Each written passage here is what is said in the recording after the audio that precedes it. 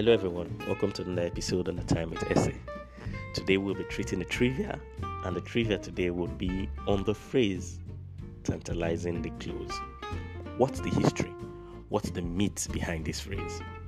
Well, the phrase tantalizingly close draws its meaning from the word tantalizing, and that word itself comes from the name of a Greek king, King Tantalus of Sipylus.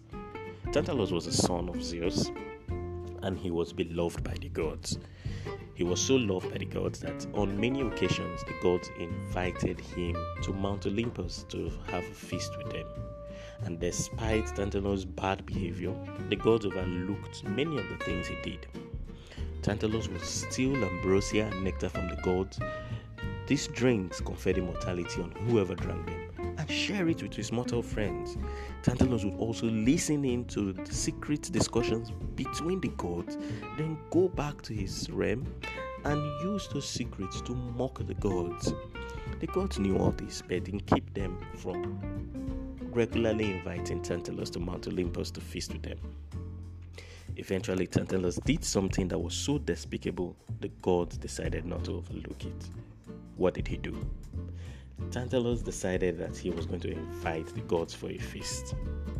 And the feast he decided to invite them for was going to be in his palace. He told the gods that he was going to give them a feast like no other. But his motives were not entirely pure. Tantalus had decided that he was going to test the omniscient nature of the gods. So he invited Zeus, Hermes, and Demeter to his feast. But before they showed up, he called his chef secretly and instructed his chef that the chef was going to prepare a special meal for the gods.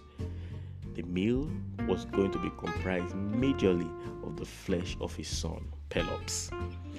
Tantalus had instructed his chef that he was to kill his son, cook his flesh, and serve his flesh in soup to the gods. The day of the feast came and the gods arrived for the feast. They were all pleased with Tantalus, Demeter, the goddess, Hermes, and his father Zeus. Now they sat around the table, drinks were served. Tantalus was expectant of what the chef was going to bring.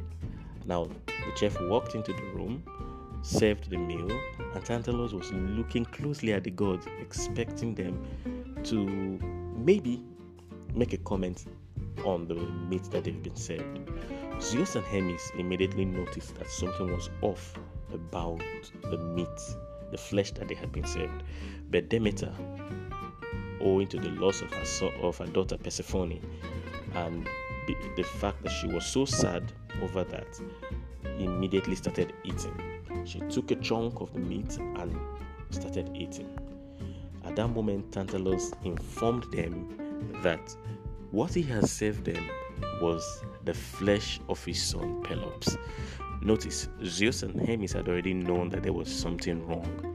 But Tantalus, being so bold to tell them that he had just served them human flesh, the gods were not going to have it. They were so mad at Tantalus, immediately ending the feast there and promising Tantalus that he was going to be punished for this very act. What was the punishment the gods gave Tantalus? They picked him and put him in a river in the underworld, in Hades. And in that river, the water only reached up to his neck. Tantalus was cursed with eternal thirst and also with eternal hunger. But those were not just the punishment. Note, he was put in a river that he could drink from. But every time Tantalus tried to take the water to drink from it, the water receded from his reach. And how about the eternal hunger he was cursed with? The gods made sure that a fruit tree just hung above his head in the water where he was placed. Every time Tantalus would reach out to touch any of the overhanging fruits, the fruits will move far away from his reach. So Tantalus kept reaching out without getting the object of his desire anytime he wanted to satisfy his thirst or his hunger. he was always tantalizingly close to satisfy his desires. That's the history of the phrase tantalizingly close. Thanks everyone for tuning in. Another trivia will come up very soon, and we hope to get everyone back on the channel as quickly as possible.